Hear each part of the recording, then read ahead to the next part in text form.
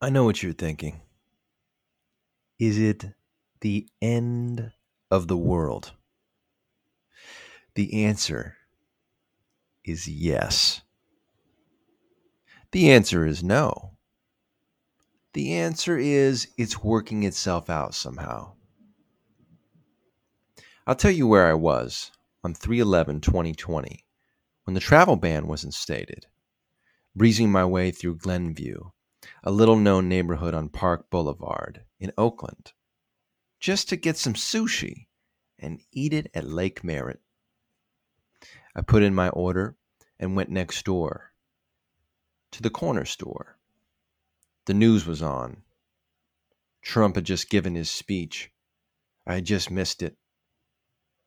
A guy ran in the store and said all travel had been shut down in the U.S. for 30 days. It was just me, the cashier, the man, and everything we could buy or pillage. My stomach got nervous. I started to feel a hint of being trapped, the flavor of last year's paranoia. Is this the end of the world? Trapped in the U.S.? My survivalist nature took over. My first thought was, at least I got a full tank of gas. A woman came in shocked about the news, stocking up on toilet paper. I left for my sushi. I don't have a good local mechanic, I thought. I continued on my way to my 19-year-old, 200,000-mile car. Is this Carmageddon? I drove to Lake Merritt, thinking of my parents who were on vacation in New Zealand. I thought that I didn't have any children of my own, all the women I have ever loved. It's really about who you know, isn't it? Your connections, who you can trust and depend on, your resources, funds, access to drinking water, ways you can protect yourself, if you own property. All these life lessons flashed before me.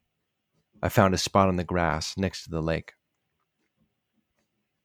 I put my fears to the side and settled into the fact that this moment was all I really have.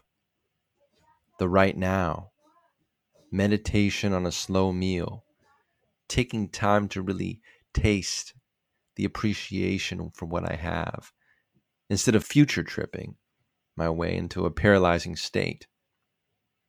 I put my sushi down and caught the last glimpse of the sun, just in time to recite the only prayer I know. Thank you, thank you, thank you. I raised my hands in a salute and stretched out my body, trying the best I could to breathe, relax, and enjoy my meal. Whether or not it's the end of the world, it's a pretty good place to be.